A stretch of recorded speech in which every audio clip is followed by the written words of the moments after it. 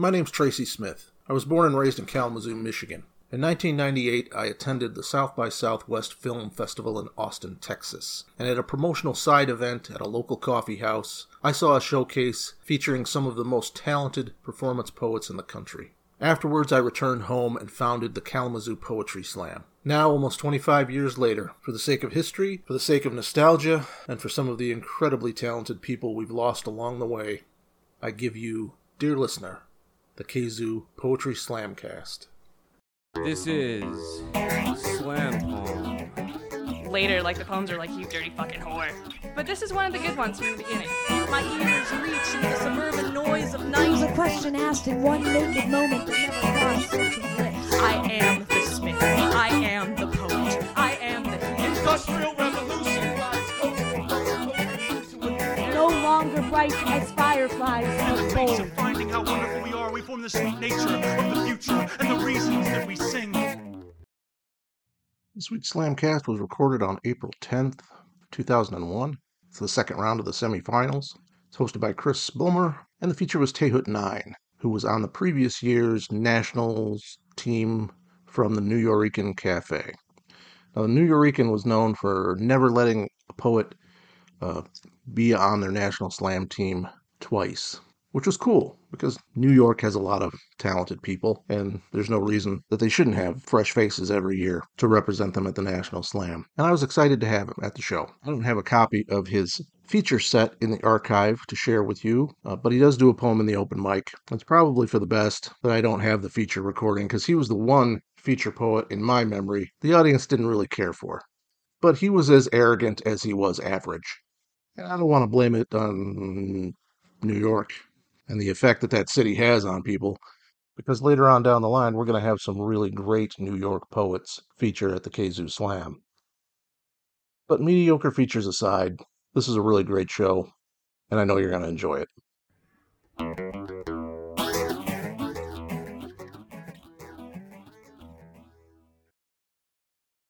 Are still cursing the snow, and in Kalamazoo, Michigan, there is a slam tonight.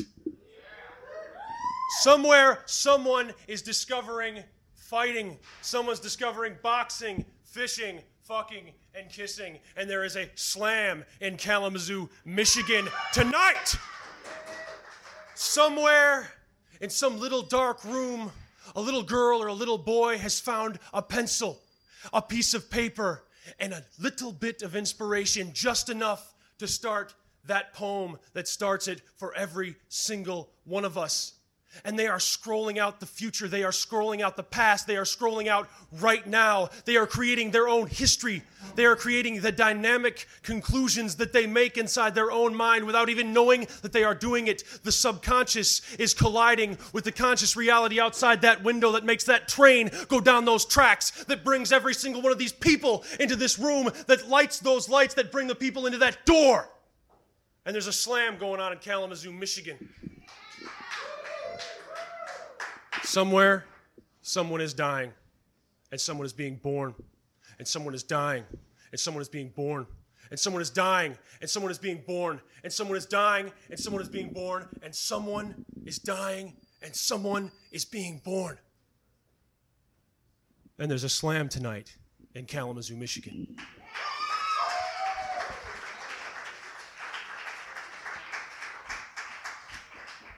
We have exactly 1/2 hour to get all of these open micers up on this stage and off.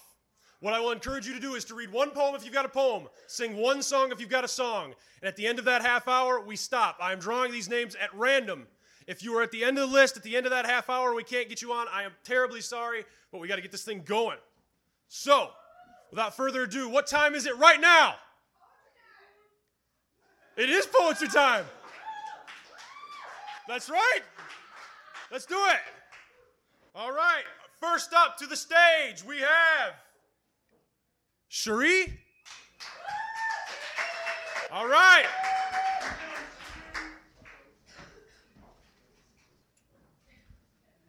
All right, I got one poem, and it's about my first rebellion. You see, I'm a badass now, but I wasn't always a badass. And this is how I became the badass that stands before you today.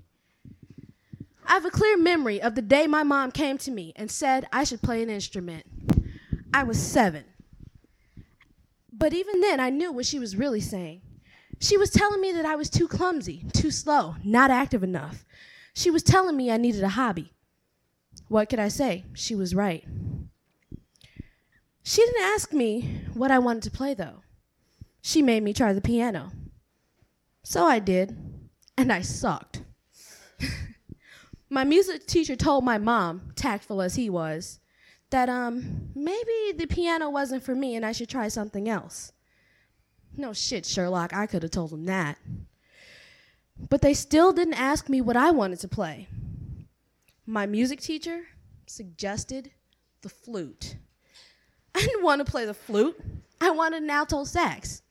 But nobody asked me, so I played the flute. And I was decent, good even. I spent 5 years playing that damn flute. I tried to break it, lose it, sell it.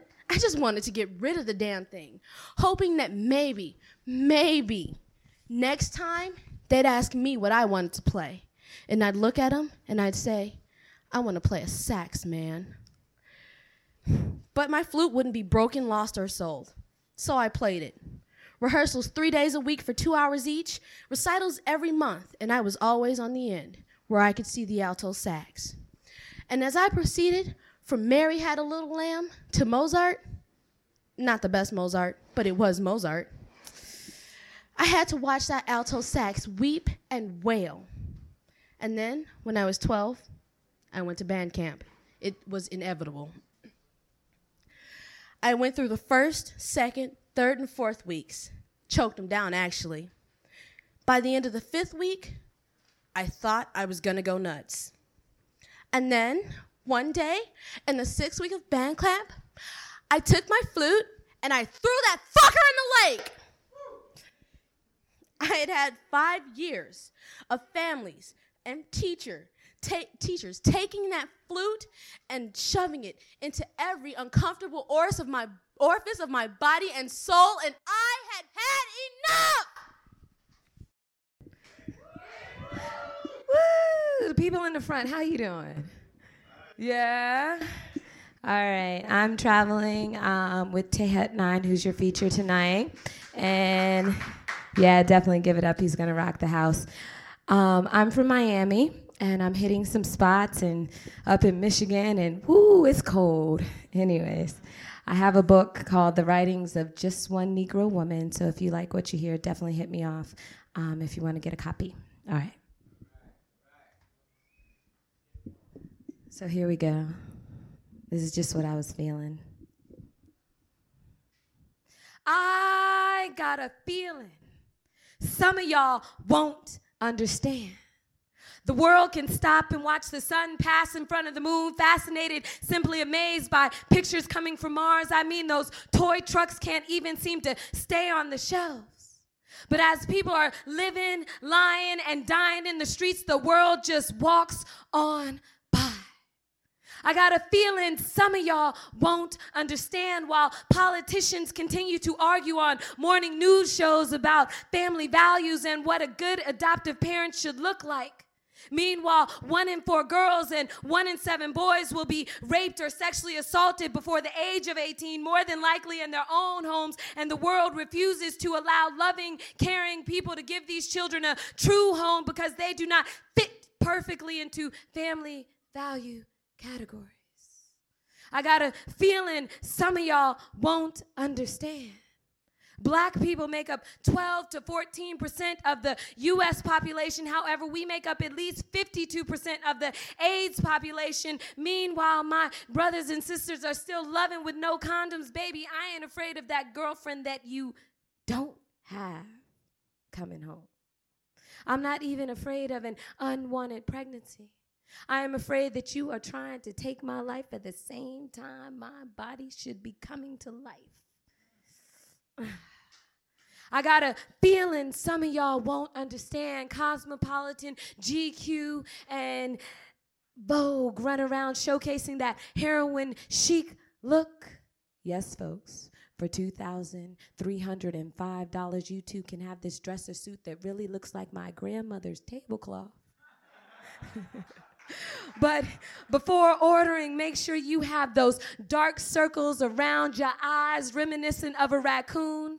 And make sure you have that shrunken in stomach reminiscent of a person dying from hunger. And don't forget to cover up those tracks in your arms. They seem to remind me of Grand Central Station. And while my young friends in the suburbs are buying into this 13, 14, 15 years old, dying for a hit, no, Daddy dear, it is no longer those people's problems. It is your problem, but the world continues to pay Calvin Klein phone bills as he perpetuates that heroin chic look down, playing the true horror of a heroin addiction. I got a feeling some of y'all won't understand. We race on this super information highway. We fight over everything. We take one country and give it to another and continue to call mankind civilized. We fight over everything from drug trafficking, RUD-47, euthanasia, sexuality, presidential blowjobs, athletes' salaries, and which TV show is going to be the hottest at mid-season.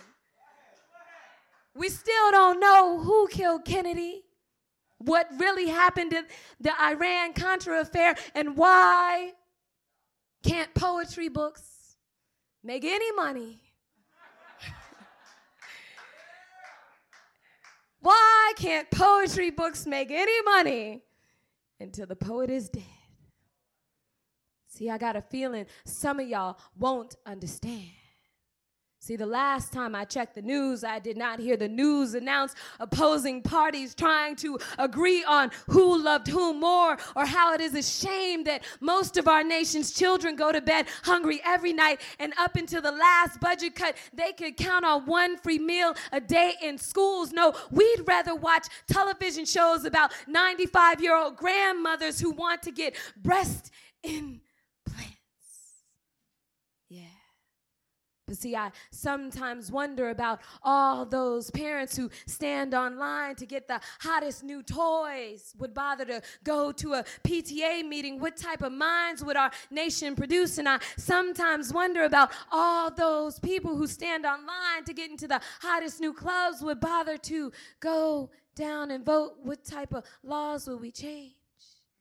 But the story is old and it's been told. You can't understand the problem until you realize you are the problem. Be the problem. Maybe we can change the problem. But you see,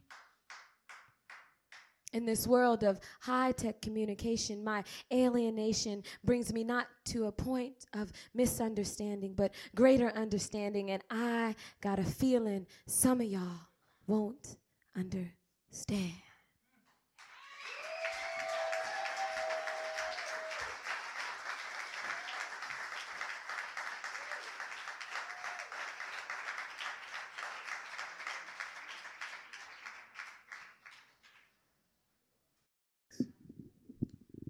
Greetings.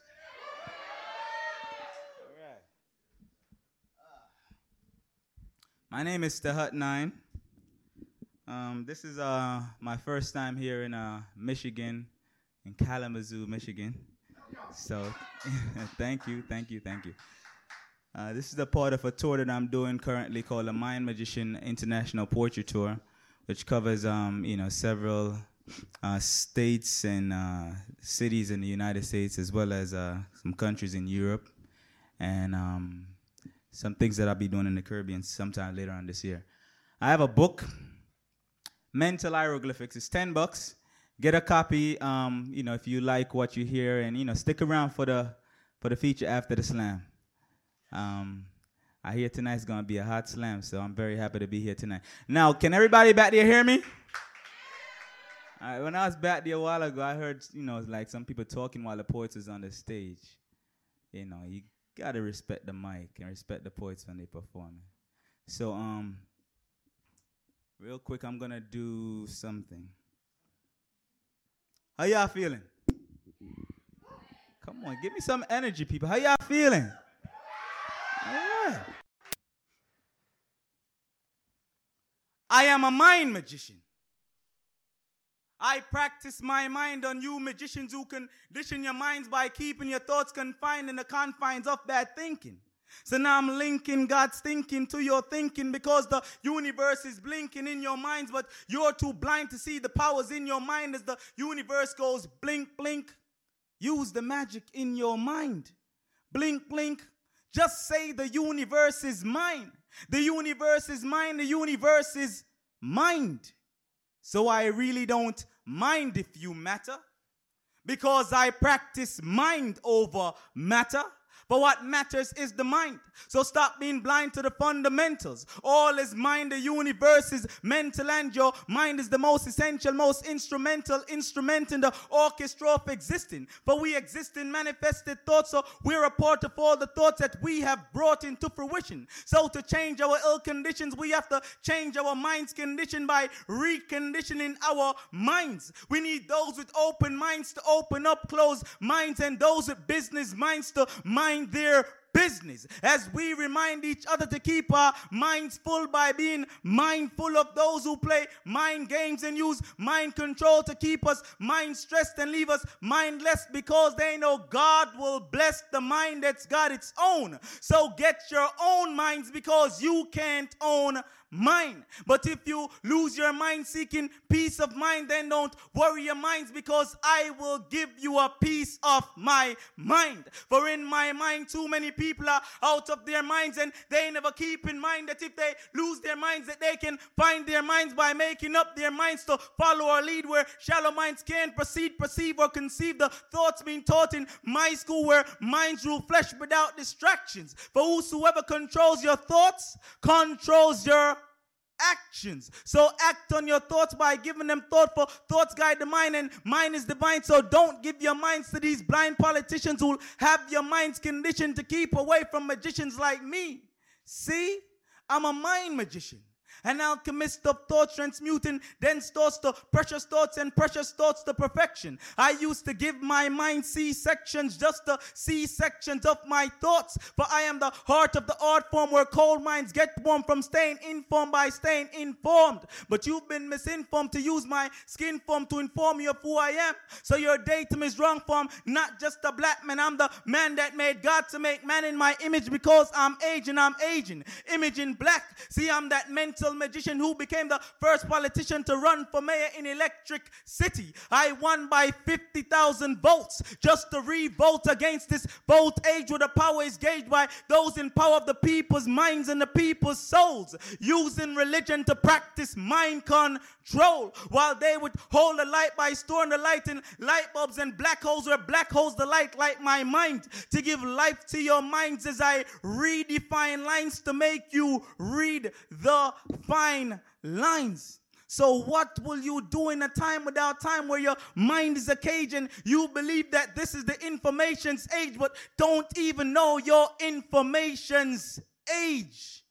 For the page is protesting your free verse. So free yourself first before you and I verse about the universe's versatility in the university of life, where we write with the mind in the jungle of the mind, swinging on the vines just to prove we're divine. For the mind is divine, where things intertwine. So life and death are in your mind. Free and slave is in your mind. For everything is in your mind. So to free yourselves, just free your minds.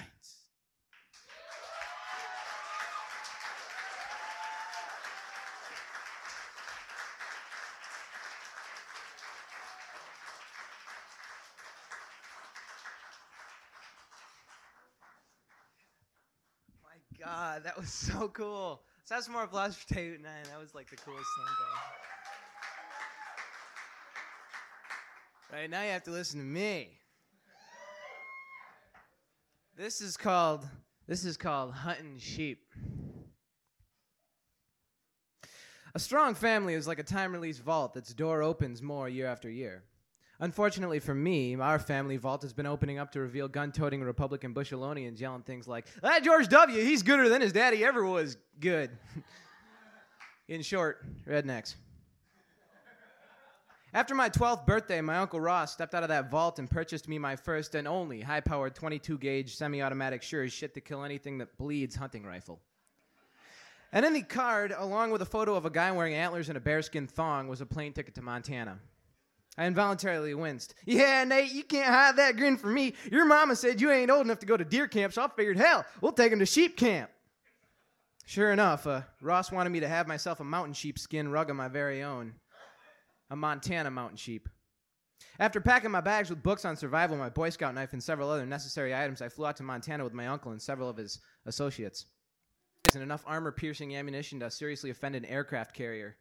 As for Bill, he likes to get them sheet down with one shot. Real sportsman-like and all, right, Bill? Bill answered with a voice like pure phlegm. Yeah. A few hours later, and I was sitting behind a light brown and gray rock blind with my uncle, shiny new killing machine, poised and ready for the first sheep to come gracefully bounding from the mountaintop so I could blow its fucking head off. You smell that, Nate? You smell that? Yeah, you farted. No, it smells like stale milk and cow shit. Is that the smell of mountain goat, Uncle Ross? No, that's Bill. We need to chuck him in the river when we get back to camp. Luckily for the mountain goats and my sanity, no mammals were harmed that day, though Bill did blast the shit out of a beautiful mountain songbird who he claimed sounded like Barbra Streisand. Bill only listened to Merle Haggard when he was drunk. Later that night, when Ross and Bill were out hunting wumpuses, wockets, and Democrats, I sat by the fire composing a sonnet about mountain songbirds and the stars. And in fate's effort to open that family vault just a little wider, I accidentally left it in the lawn chair next to the six-pack of Milwaukee's Beast. Later that night, I stumbled out of the tent to take a piss and found, to my horror, my uncle sitting alone by the fire reading my poem. Internal consternation forced me to stare in terror, anticipating the moment he would erupt in laughter or toss the sensitive poetic drivel into the flames. Neither occurred that evening. He simply stared and stared at the page, rubbing his eyes, shaking his head. Finally, he folded it back up and set it back on the chair. On the flight home, Ross passed me a napkin with a few lines scribbled unevenly on it. The napkin read, "I try not to make a peep when I hunt the mountain sheep. I always catch and keep more when I hunt them in my sleep."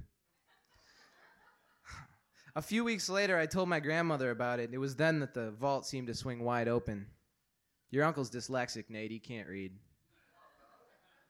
Growing up in a strong family creates a sense of home. It's important to pay attention to the time-release lock. Someday it'll open on you. Someday you'll know where you really come from.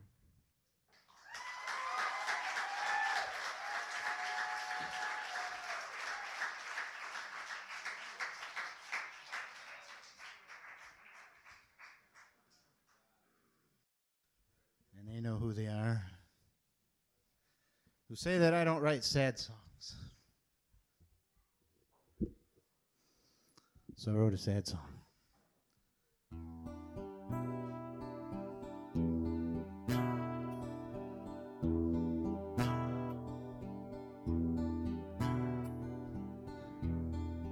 I had everything a man could want. A house, a car, a wife, a dog, and some fish.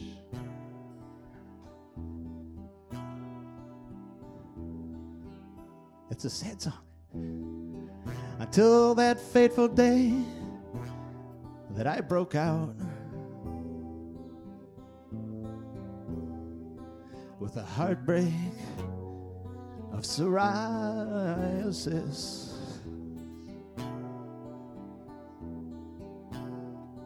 The heartbreak of psoriasis.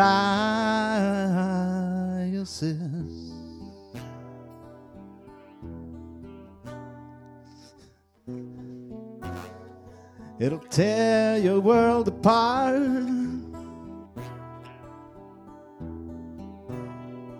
The heartbreak of psoriasis.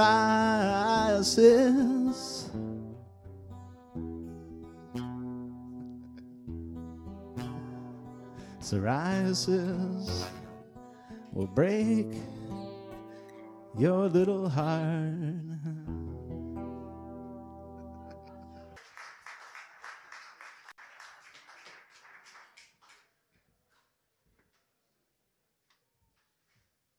This piece is about the great American pastime of infidelity.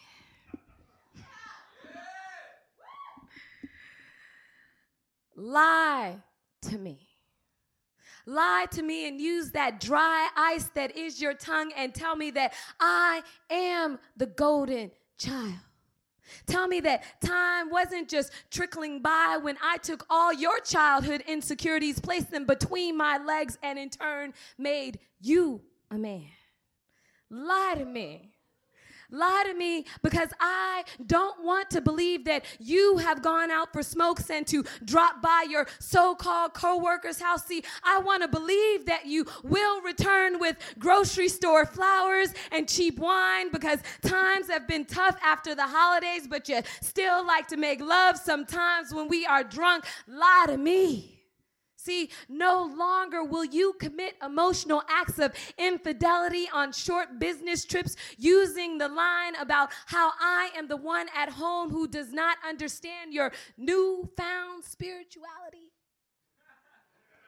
If only these unsuspecting women knew that I am the one who is spiritual and you are the one who falls asleep when you meditate, so lie to me, goddammit.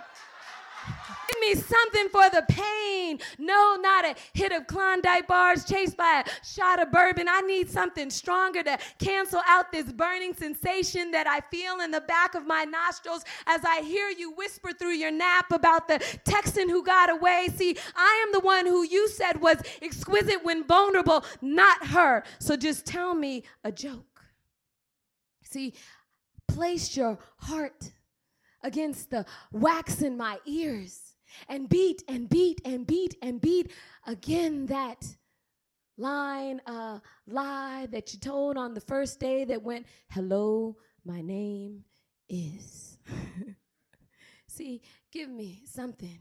Tell me that you got more stamina than you're showing me right now, at least more stamina to last through the confusing times. Do not tell me the truth that when the heartbreak comes down and the rubber hits the road that I will have to call my drunken cousin Joanne, who is 5 times married, 7 times divorced, and ask her how long does the pain last?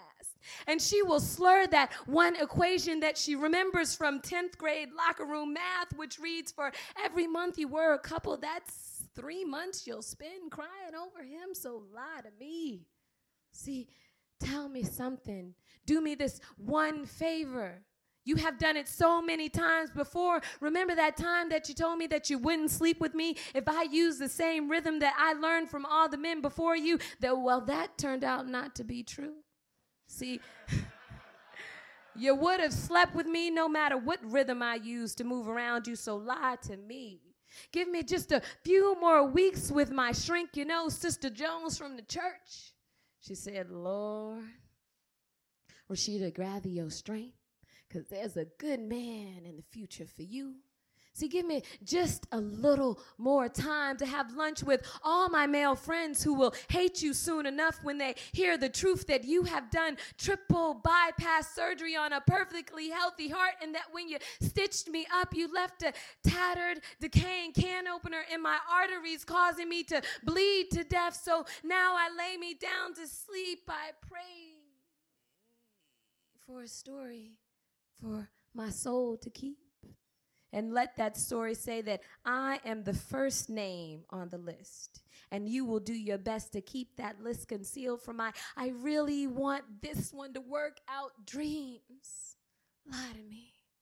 It's the one thing you could do for the one day of true love that I gave to you.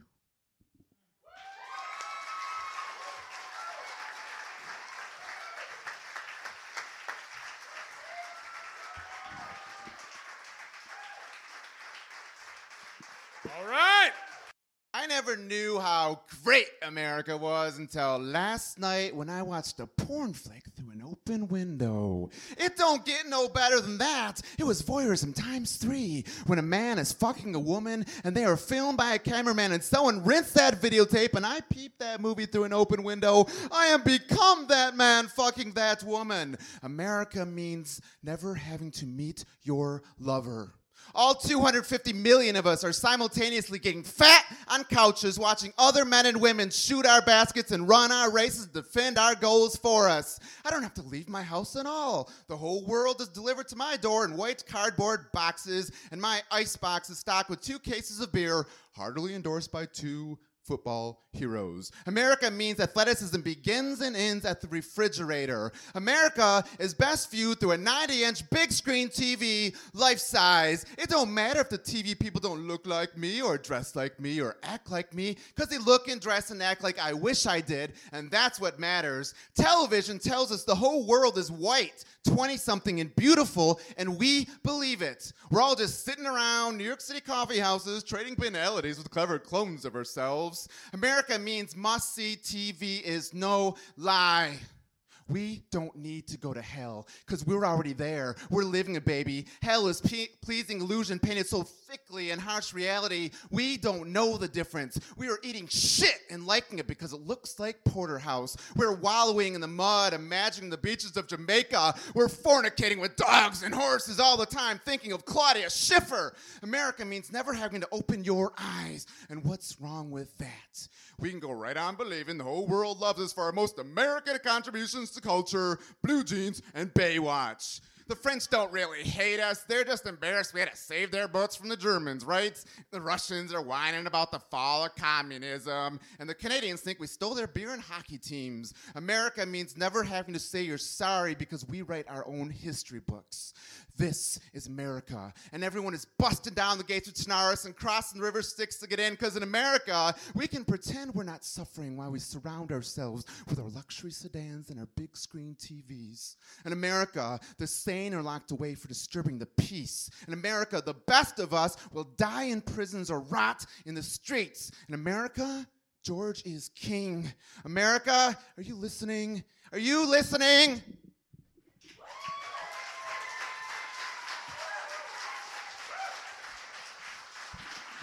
All right.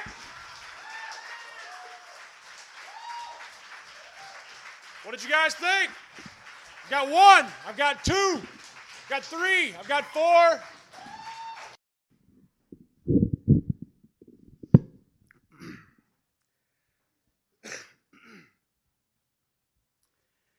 If you listen, you can hear them. Gunshots in the distance. Rapid fire sounds like fury, like angry soldiers hungry for war. I can see them just beyond the tree line, playing their war games, grunting orders at each other like pack dogs getting ready for the hunt, getting ready to kill and die.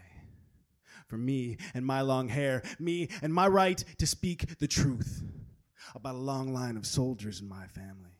Generation after generation, war men in my family, spreading their seed like napalm, murderers begetting murderers. In my family, there's a long-standing tradition of waiting for a train wreck.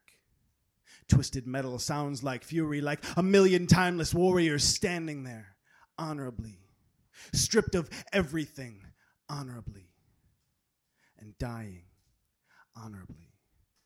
They were bold-faced aberrations of an age-old disposition. They were hard-nosed military fathers that were there and angry or never there at all.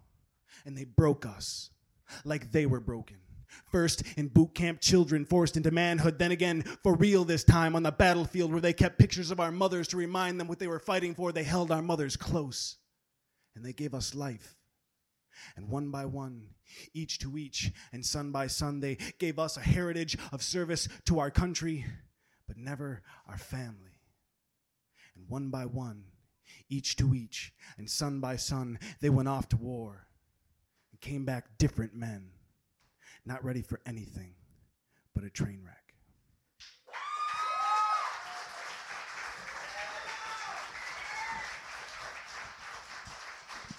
All right. You have impacted upon me like a meteor to the moon. You have carved and created a sense of compassion from within my consciousness, some of which I don't understand or love to hate, or love to forget and not remember. I don't understand from my hands why I write what I do, why I am so often alienated by some, but others wish to accept me for who I am. Are we not the same human race? Do I not have 46 chromosomes? 23 from my mother, 23 from my father. And if we go back far enough, we are descendants from something far greater than which we understand.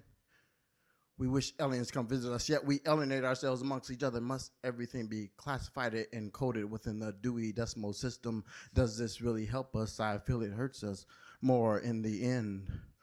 or love, my race, my face, my glory, for all its beauty, its foundations. I want my ancestors to be proud of me, to know that their bloodshed was not in vain. I feel their pain. Tears fall like little droplets in the rain. Tears of madness, tears of sadness, tears of gladness, tears of blue, tears of me, tears of you. Love to hate, what a juxtaposition. Thoughts that brought us here, thoughts that brainwash us today and yesterday against our free will. That is so eloquently stated in the Declaration of Independence, that we hold these truths to be self-evident. But I'm not going to tell you what Martin has already told you. I am not looking for a handout for retribution for slavery. That personally does not encompass me, but culturally and historically it does. So where do we go from here, America? I love to forget the lies, cries, and sighs of my ancestors' eyes who struggled so much and received so little. Today we struggle less and receive so much more. Or how the state of Mississippi had over 40 illegal lynchings in a year. But when I look into the mirror today, I see corporate crack, capitalism, crack the stone, not only kills two birds with one stone, but kills the community. And my community is your community, is America's community. But blacks kill more blacks today. And what do we say? Man, we ain't make them AKs. If you think banning guns is the answer, if you take away my Second Amendment, you might not stop with that one. Wake up and smell the cannabis. But America did not stop when my ninth grade friend Steve was shot down and paralyzed from the waist down, where my cousin Demetri was stabbed and killed by another cousin doing a BE. No ABC, no CBS, no CNBC ever came to mourn with me. Man, not even BT. As I perch here as a Sankofa bird does, Malcolm softly, soulfully, powerfully speaks to me and says, the chickens have come home to roost, my brother. The chickens have come home to roost.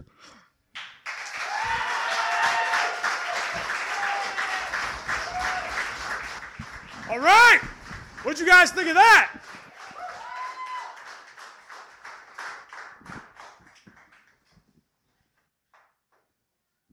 I have an 8.0,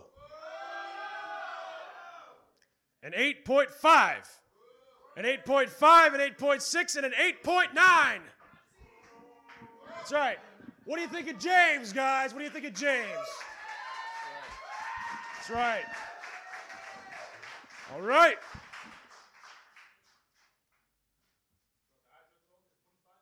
We get a 25.6 for James. Give him a round of applause, guys.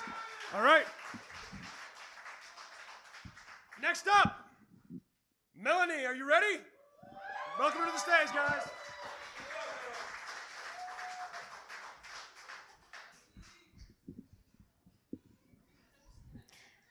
I am having a beat love affair. I want to make love to Jack Kerouac, climb on the back of that black motorcycle and go on the road, speeding down highways and byways that ain't been traveled for years. I will go to a place where they snap fingers instead of clap hands, back to a time when poets still wore all black and there was no such thing as a smoke-free coffee house. Back to a time when black was a lady called a colored girl with much affection, and we all had the San Francisco blues, and children were tired babies wailing on their mama's hips. I want to be a beat poet, make love to the sound of Jack's voice, explode in erotic mischief. To work up to my poem, I want to go underground. I will ride the train of my viable thought, get caught up in the rapture of revolutionary new poetic ideas, pound out the beat of my poetry with both fists, because I am that beatnik chick, only I don't need cigarettes to blow smoke. I want to be one of the best minds of our generation, destroyed by madness, starving, naked, and hysterical, because baby, that's when poetry had a beat. And when I open my mouth, radical visions will fly out with wings. Parents will forbid their children to read me. Children will sneak out past curfew to drink my words like lattes. I want to be somebody's unembarrassed muse, write the requiem for a dream on the back of a matchbook, unveil its divine connotation to the masses. I will be the reflection of your deepest pain, mirror the angst we think we portray when we wear black. And I will climb the mountains of heaven and stake my claim, and I will not fade away, because Jack, as far as I'm concerned, the beat goes on, and the beat goes on, and the beat is gonna carry me to heaven on angels' wings to the bosom of Jesus, until we all believe that poetry is best read behind a mic. Because you see, Jack, baby, you give new meaning to the words detached masterpiece. You make me want to be that beat poet, give birth to poetry in intervals of time, releasing in slow, rhythmic thoughts. 2 kisses and 2 sheets to the wind for you, Jack. A kiss for days gone by down in the village when smoke was a staple and angst was a must, and the poetry was real. Give me the beat or give me death, because I'd rather lay me down and die if I can't put a beat in my poem, or at least in my back pocket. Baby, I'm gonna wrap a million starry nights around me and take a ride on the back of that bike through the cosmos, baby, because I'm a poet. And it's you, Jack, I think about whenever I hear a heartbeat, a backbeat, hell, any kind of beat. I am having a beat love affair. I've been making love to words for days now. Been wearing black because I have to. I'm beginning to think I really am a poet now.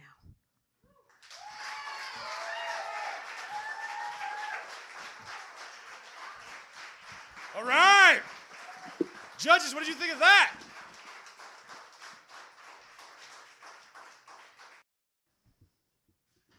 So I'm counting 42s on 94 to 55, and I'm following 23 all the way to St. Louis, passing through populated desolation where we memorialize bloodshed, and realization comes with every rusted trailer screaming that this is the true America. Dilapidated shacks and semis carrying cows straight to our dinner plates, killed just for you. And I don't know what disturbs me more, that most Indians don't have running water or that Californians do.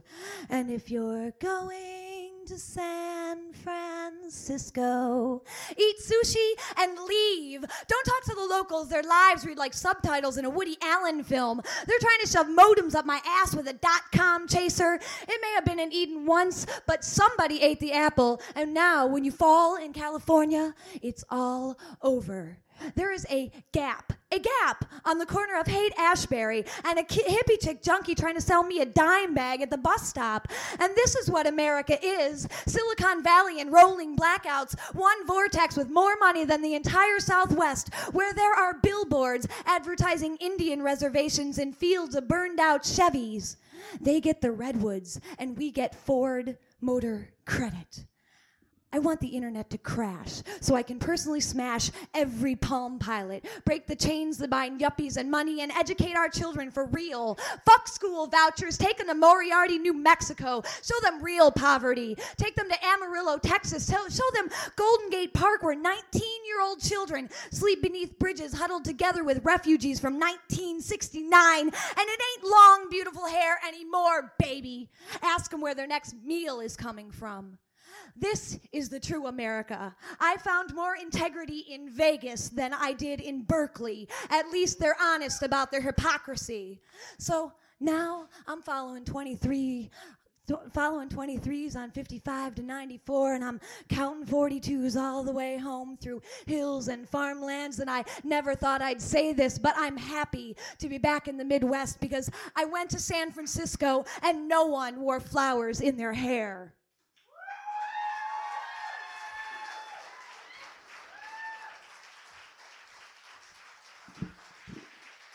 Judges!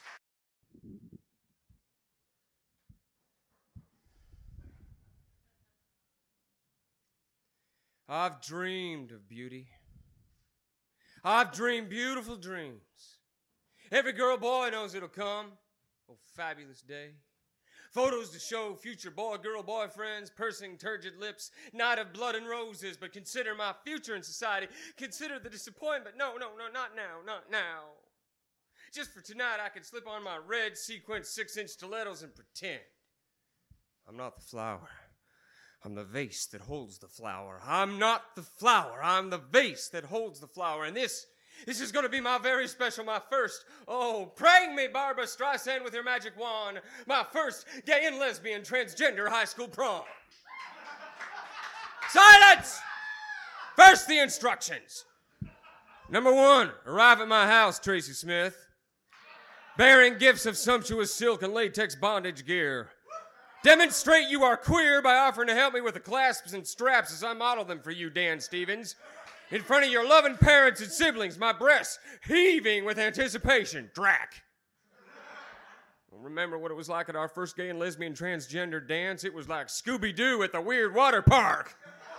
It was like Scooby-Doo versus the Powerpuff Girls. It was like the Teletubbies learning how to hide the octopus.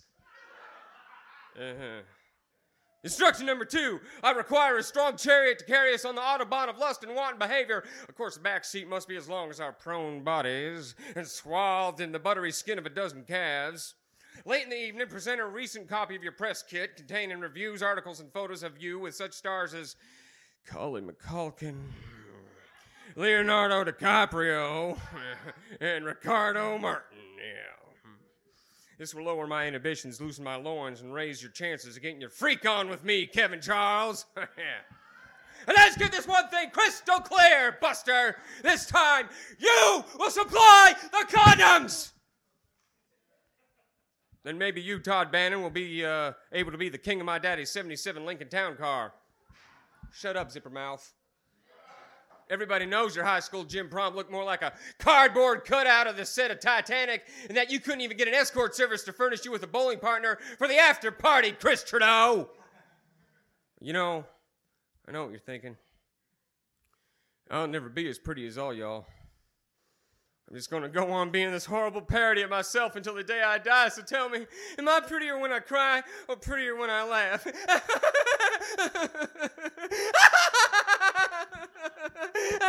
God, this is so much horseshit being the girl. Nothing but anger and fear and sorrow and never being enough to be that one thing that we should never have to be in the first place, never being just happy with enough. Always more and more and more and more and more. Wigs, corsets, hosiery, breast forms, shoes, earrings, anklets, necklace sets, chokers, eyelashes, fingernail polish, eyeshadow, pearls, evening bags, lipstick, belts, mascara, boas, alcohol, laxatives, eyelid jewels, potpourri, mirrors, toe rings, gloves, lotions, dyed pills, GHB. Till we end up at the bottom of a fucking receipt. Always coming to the world new again, always beautiful in every scintillating shade. All I need is a little makeover, some Slim Fast. There's a reason why bees are attracted to beautiful flowers. Just look at how symmetrical I am. I'm a fucking goddess. I am love. I am perfect peace. I am co-creator of my own life. I am endless enthusiasm, free choice, perfect paradox. I'm Venus. I'm Mars. I'm Jewel. I'm Christina Aguilera. I'm born anew. I am beautiful. Beauty. What's not to love? I'm not the flower. I'm the vase that holds the flower. I'm not the flower. I'm the vase that holds the flower. And this is my first gay and lesbian transgender prom.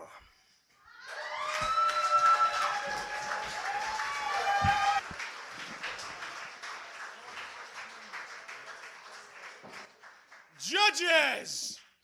What did you think?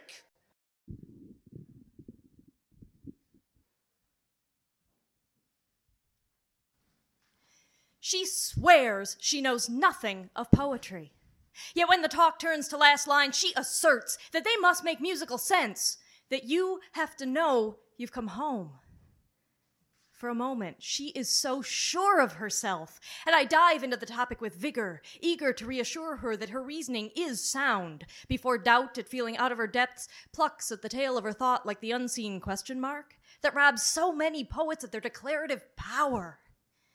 She is my sister, older by several years, and I've pulled her from her world of a 2-doctor family and preschool twins for a 2-day road trip in her shiny new Oldsmobile to the shabby darkness of an Ohio jazz club to watch me perform my first published poem. She feels underdressed and out of place in this word-strewn realm where the night begins half past when she collapses into bed, but she was the first to her feet as I eased triumphant off the light-hot stage, clutching me to her so tightly I could feel the pride oozing into my skin. Now, despite her penchant for cabs, we're striding deserted city streets, lit only by flickering streetlights and the animated glow of her growing fascination with the life-giving words that I am enslaved to, and for once, I am the wiser sibling.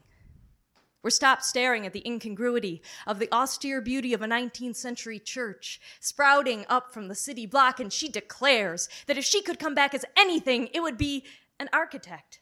stamping her soul into edifices stretching themselves for the sky. It's not the first revelation of the trip. We've been exchanging little slivers of ourselves like kids with marbles or collector's cards. The harrowing root of my claustrophobia, trapped, heart hammering in a locker at age 10, for the desolate stretch of nameless New Mexico highway, where she goes in her mind to listen to the wind.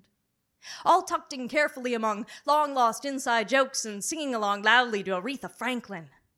It's been a decade since we've had 48 hours to spend on no one but each other, and we've been busy finding each other once more.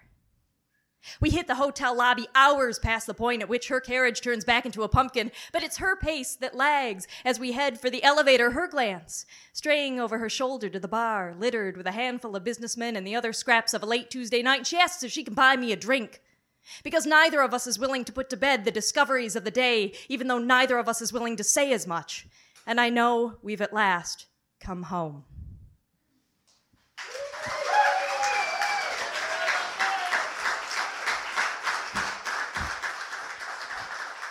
All right, judges! I think my bowels are psychic. My bladder has only the slightest inkling that paranormal experiences happen to internal organs, always had the excuse of alcohol or stress to explain it away and convince itself that nothing really happened. But my bowels are psychic. The only real question left is, are they passively or actively psychic? Do they detect disturbances in my daily life just before they happen and drive me to the toilet in a forlorn hope of avoiding them? Or is it like sympathetic magic? Do they only move when the crap of life is already on the way? Whatever the mechanism, damn, they're sensitive, enough to pick up special deliveries on the way up the front walk or important long-distance phone calls about to be made. But of course, I ignore them. Maybe if they could speak inside my mind with a totally fake late-night TV third world accent. Listen to me, boy. I'm all knotted up. That means you don't go work for this man. He make you miserable. Take the other job, hon. Maybe I'd listen to my bowels if they came from high in the Carpathians and did card tricks before warning me. I see shit in your life. Endless shit if you move to Fresno, California. Or maybe if my bowels communicated like some Zen mystic. How many kinds of sorrow are there? Do not have sex with this person. Then maybe I'd pay attention and accept just how psychic they are. If they could speak, English that is, my bowels might be the first agency in history to confirm the existence of extraterrestrials or to communicate with whales and dolphins. Sometimes I think maybe if they stuffed clay tablets full of ancient writing up my ass, then my bowels could make clear the wisdom of long-dead civilizations. Of course, maybe they're actively psychic. Maybe my bowels cause the effects. Maybe they're pulling the strings, forcing people to come to my door unannounced the moment my pants go down. Maybe the reason my ass rarely even hits the seat before somebody asks me, "Are you done in there yet?" is because my bowels are secretly forcing people to ask these questions because they just like all the attention. Normal bowel control may not be enough. Maybe with meditation, biofeedback, and secret Tibetan Buddhist bowel exercises, I'd acquire the superfine bowel control necessary to influence world events, bring peace to Jerusalem and Belfast, change history, open the gates to alternate dimensions. Picture every last coked-out scion of every old political gangster family in this country moving to my rhythms. All the Bushes, all the Kennedys under the sway of my bowels. At least then politics wouldn't be the same old shit. We'd get some new shit in there. Now, if you'll excuse me, the spirits are calling. I've got a 9.0, a 9.5, and a 9.6. Give Drax bowels a round of applause.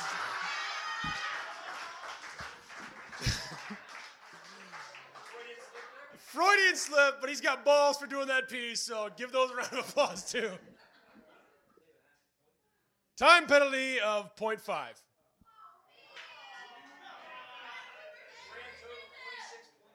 26.5 is the final score. Final score, 26.5 for Drac. Give him a round of applause.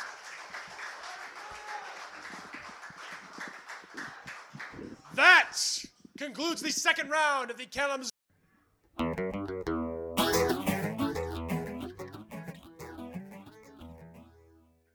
My straw reaches across the room and starts to drink your milkshake. I drink your milkshake. I drink it up!